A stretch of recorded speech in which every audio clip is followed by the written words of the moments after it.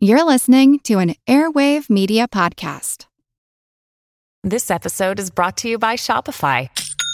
Forget the frustration of picking commerce platforms when you switch your business to Shopify, the global commerce platform that supercharges your selling wherever you sell. With Shopify, you'll harness the same intuitive features, trusted apps, and powerful analytics used by the world's leading brands. Sign up today for your $1 per month trial period at shopify.com/tech, all lowercase. That's shopify.com/tech.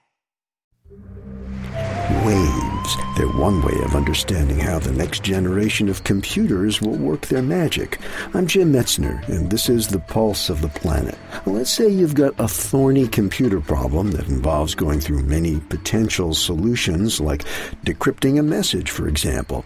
Well, in the future, the tool of choice for solving this sort of problem quickly might well be a quantum computer, which uses the rules of quantum mechanics to explore many possibilities at once. It comes down to interference of waves. Leo Piilonen heads the physics department at Virginia Tech. If you throw a rock into a pond, you'll have a wave.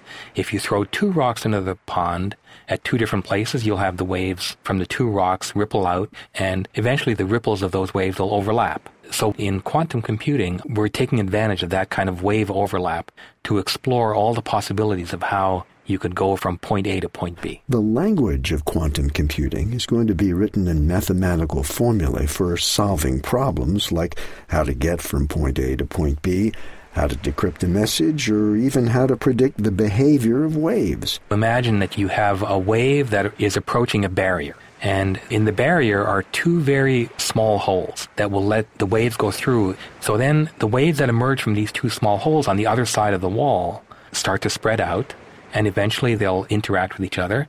And if you have people stationed far away from the wall in a line, looking at the interference of these two waves, each person will see a different result. It's that simultaneous observation of all the different ways that these two starting waves can interfere with each other that you can explore all the different possibilities all simultaneously.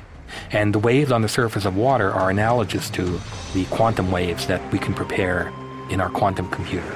Pulse of the Planet is made possible in part by the National Science Foundation. I'm Jim Metzner.